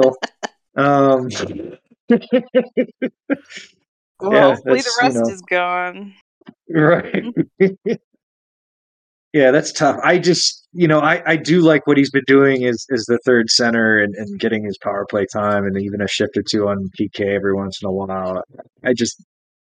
I wouldn't mess with that too much just because if you have a guy that's a rookie and he's making progress with what you're doing, I don't think you want to mess with it just yet.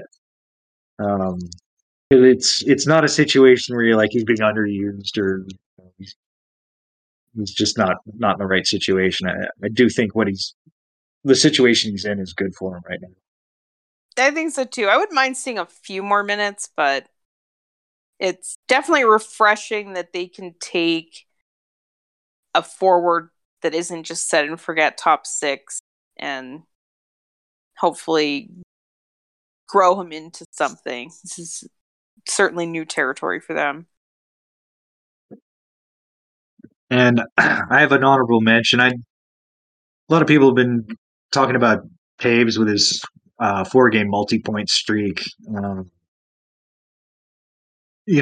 I think he gets enough accolades. He's not a forgotten guy or an invisible guy. But it's pretty impressive, sort of what he's done this week. Goal and 8 assists in 4 games. There are a bunch of Timmies in there and stuff like that. So it's not as amazing as it sounds, but just the consistency he brings, I think that really helps out in many ways. Not just playing with Cale, but sort of being a guy they can count on to do things when no one else is available. So, good week for him.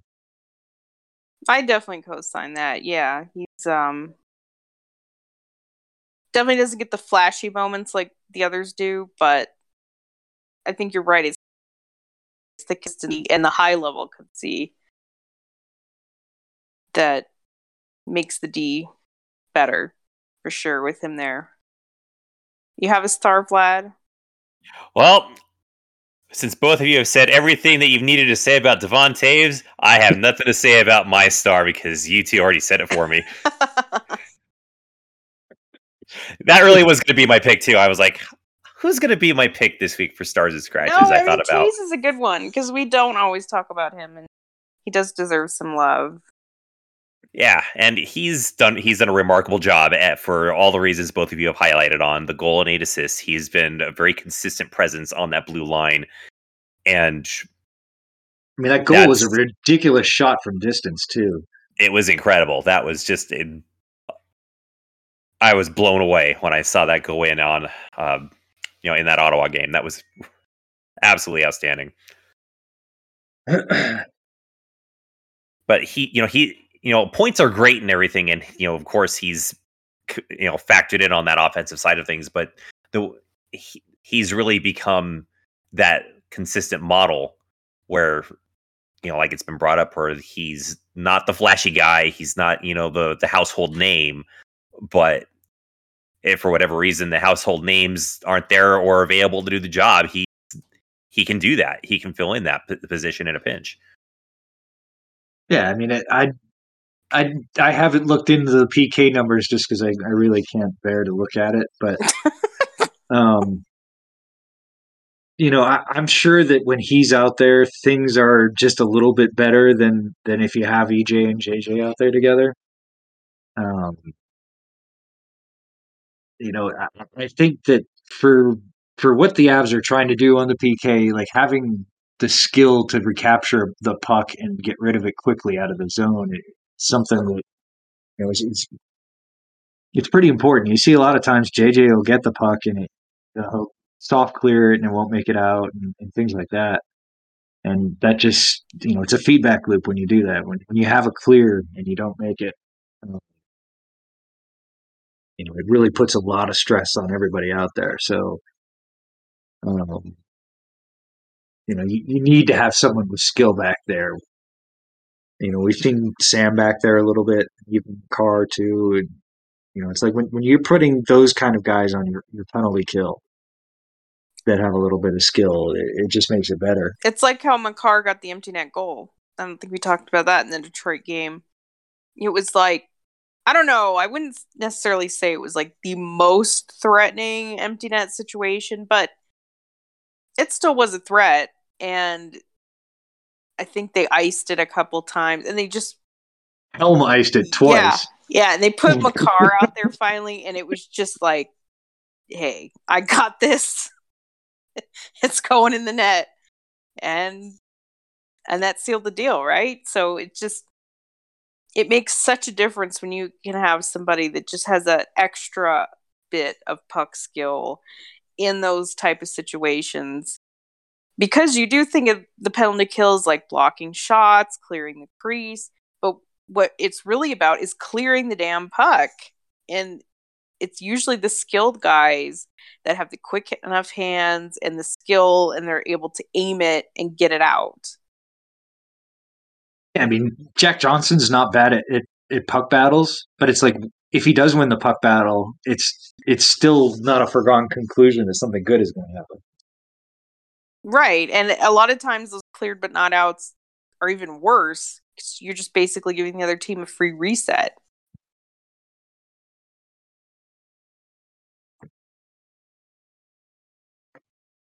And I have some more honorable mentions. I'm sorry, lad. I'm sorry for taking yours, but go for it. Gabe's injured, and that sucks because he was on a 10-game point streak. I think he catches a lot of flack. Like a lot of times, I'll see people like, "Oh, Landy's so bad tonight." It's like he falls down a lot. That's just, it's like if that bothers you, I haven't been watching for the last 10 years. That's just what he does.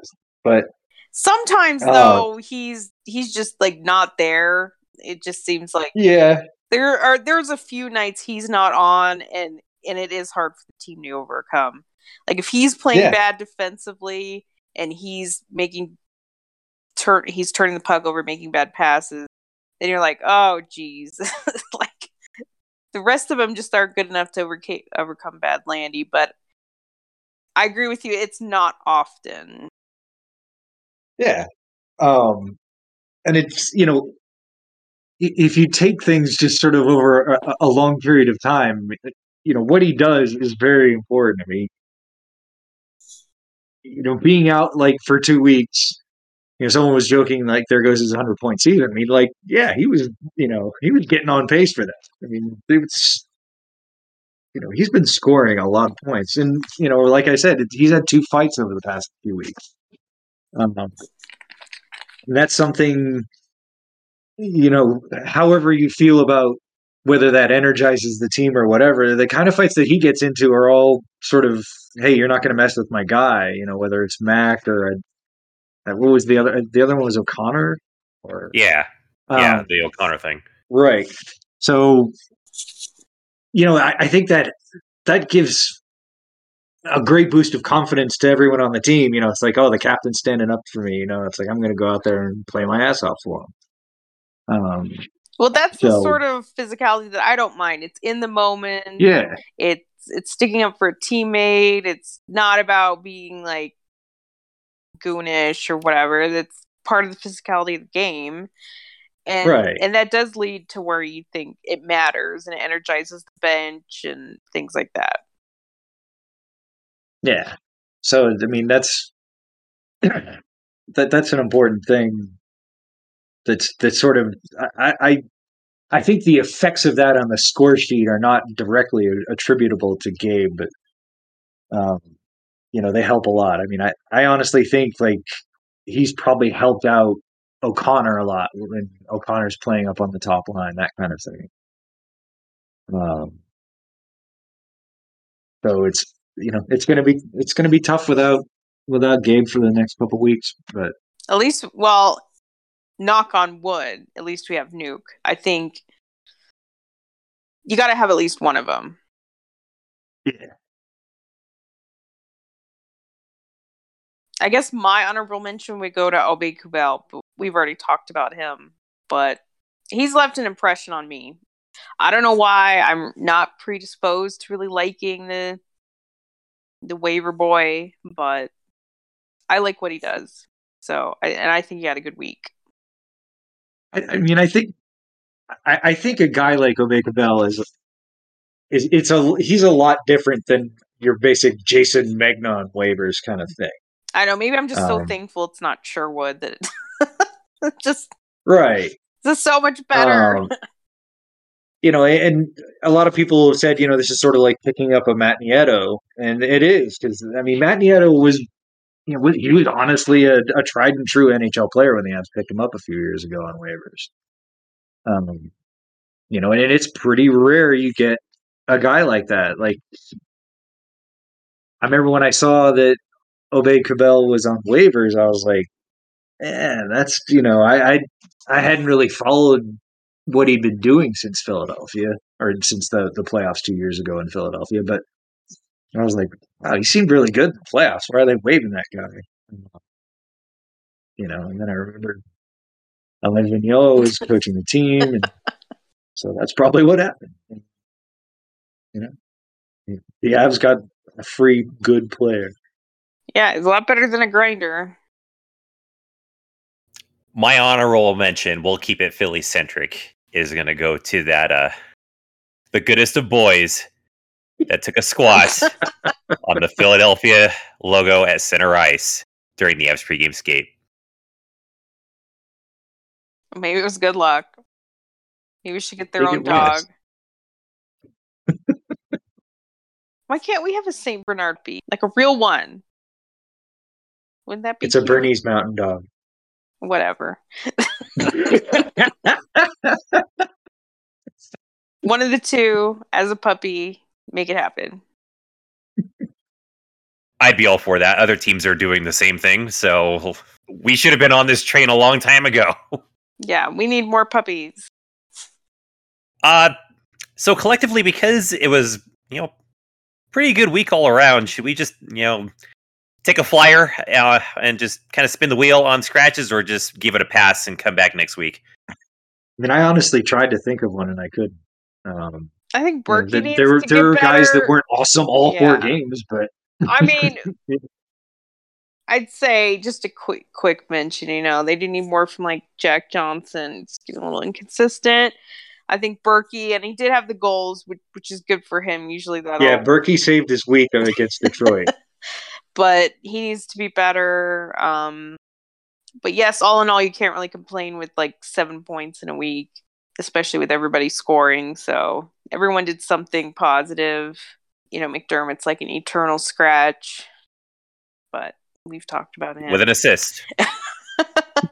And we could just, always scratch the refereeing, specialty teams, and injuries. Like, those could just be like permanent scratches. I was looking at the power play here and comparing it to all the way through Avalanche history. And right now, the power play is at its best efficiency rate, if they continue for the rest of the season, than they've ever had. And last year was actually the best power play by efficiency they've ever had. Even the vaunted 95-96 team was, percentage and a little bit behind them. So you could say, the Avs have probably never had a really good power play. They never had a 25% power play over a season or anything like that. Last year's team was 22.7%. That's the best in team history. Right now they're 23.2. But the reason why I bring it up is we saw a lot of gross power plays this week. Like, just not getting set up, not getting in the zone. I know not all of them are going to be a masterpiece. If you even get one power play goal a game, you're statistically ahead. But there was a lot of not good.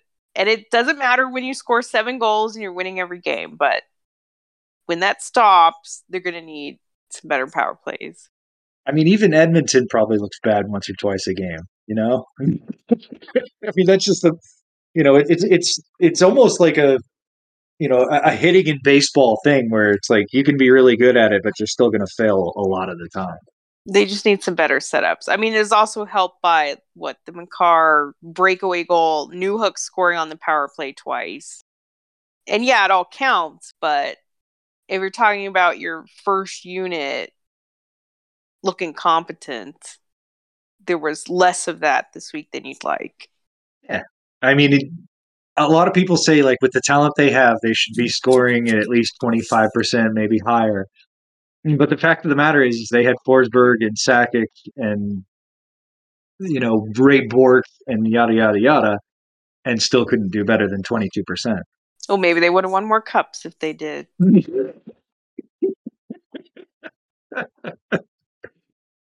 But hey, it's not like a top-level complaint this week.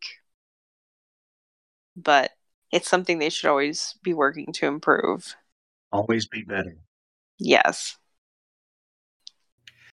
Speaking of better, let's get some better equipment management, or at least some better equipment oversight for Darcy Kuemper, who's already had helmet issues, skate lace issues, and a head issue. And yeah, why not?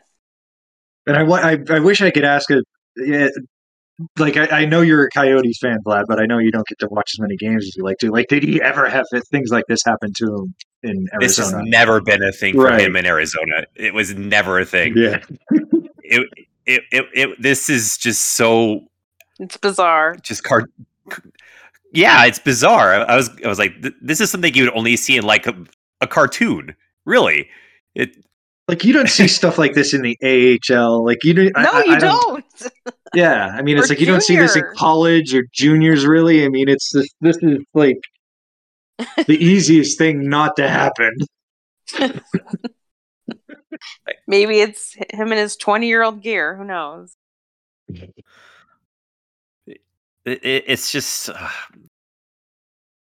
For those of you that haven't connected the dots yet, I'm a very big Simpsons fan. So when you see stuff on the official BR Twitter, that's usually Simpsons related. That's coming from me. I'm reminded of an episode of The Simpsons when Bart and Lisa were playing hockey, and Milhouse, Bart's blue-haired friend, ended up being put in goal, and they ended up tying him to the goal mouth at one point during a game, and he's trying to stop a slow moving shot from way out, and Milhouse is so helpless. He's just he's reduced to just blowing air to try to stop this shot from going past him. Is this what we're going to eventually be reduced to? Maybe not quite such a level of cartoony theatrics, but what's going to be next? Is it going to be his stick? Is it going to be his blocker? Is it going to be his... Like, the cheater explodes on a glove save. Probably the mask. I hope not. Hope we got all this voodoo out. It has to end sometime, doesn't it? I mean, I know the Avs staff does everything possible to make sure the guys have, the most ready and best equipment possible for every game. But it's just, maybe it's just hard on equipment. It's tough. Time will tell. So the Avs are in the midst of a 3-game homestand. They will be facing in a few hours from now the Florida Panthers to wrap up the season series. The Panthers took the first game in Sunrise on October 21st by a score of 4-1. Mikko Rantanen getting the only goal in that game. I'm not sure if this was right before or just immediately after Coach Quenneville became former Coach Quenneville. It was due before. to the whole thing. That whole thing. Yeah. So, former friend of the show, Andrew Brunette, I believe isn't he running the ship right now down there? He sure is. So we'll see how that turns out. That is a 6 p.m. Denver start, which puts us again in just a few scant hours from now. So don't expect this podcast episode to be published before that game starts. So just come back to it after the game and say, wow, they really got it right. Or, well, I kind of said either or, closer blowout. So. It's definitely going to be closer a blowout. What a thrilling game, regardless of the outcome. I am interested to see to see what the Avs have against a good team. Yeah, and I'm interested to see what Maltsev looks like coming back from the Eagles. He like Newhook, he has done what was asked of him down there. He's been a major contributor while down there. He's honed his game. He's learned the system. Yeah, there's nothing else for him down there. He's a third-year pro. Like, you have to figure out if he's going to be an asset for this team or not.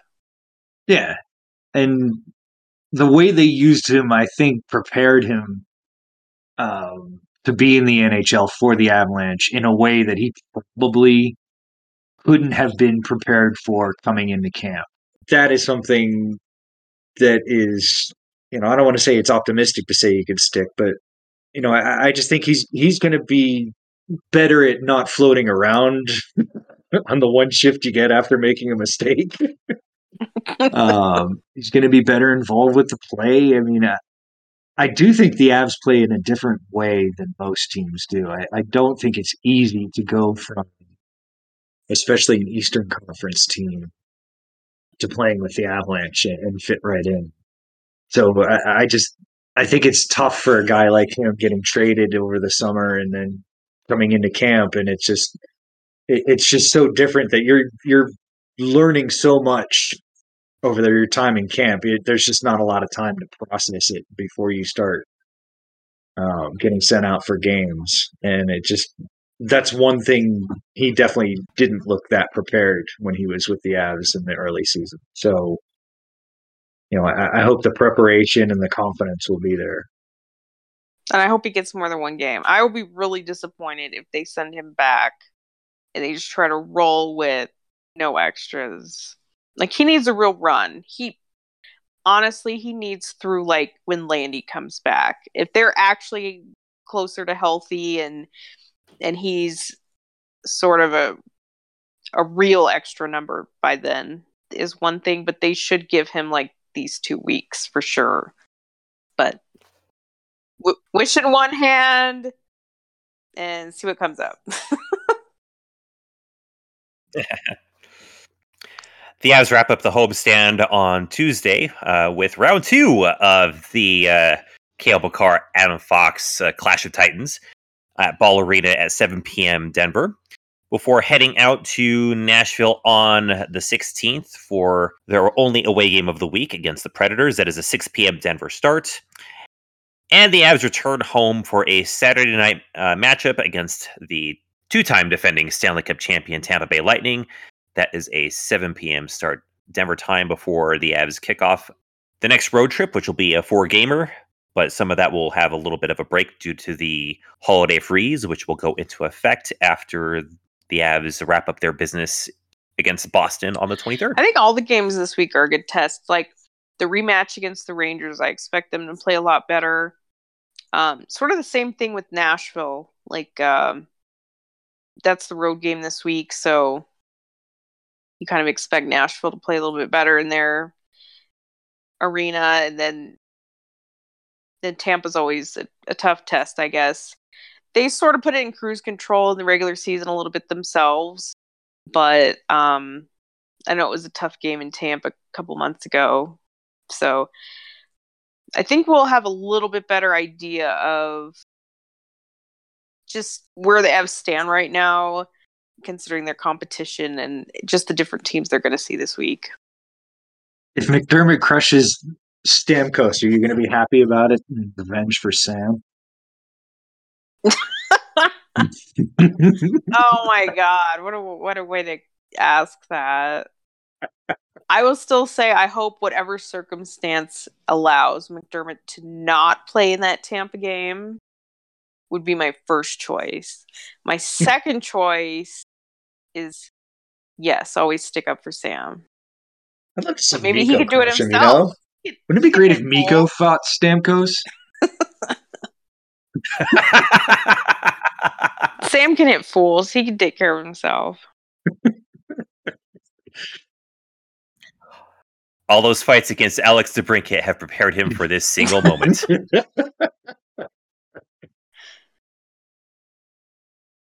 Yeah, I'm sure he's excited to see Quinn Hughes again. All right, before we wrap up, any last thoughts? Yeah, I think it'll be a fun week, and Jackie's right. There's a lot of tests. I think the two teams from Florida are, they're very good teams. I mean, Tampa wasn't that great when we played them, but neither were we. But both have been kind of good since then. So I look for a lot of excitement this week. And Jackie, how about you? I guess we didn't bring up that spooky stat about how the Avs had the same record the last 4 years after 22 games. That is really strange. Like the 3 years in a row under Q that they got 95 points. So I guess they're on track, even though the 2 years prior they had a 6-game win streak. After the 3 years ago, they were in the middle of a 6-game win streak. But the Avs already had a 6-game win streak this year. So they're going to have to win a lot to sort of keep pace with the last few seasons, which they could do. Just sort of interesting in a spooky way. But that's it. And until you hear our voices next time, thanks for listening, and we'll see you then.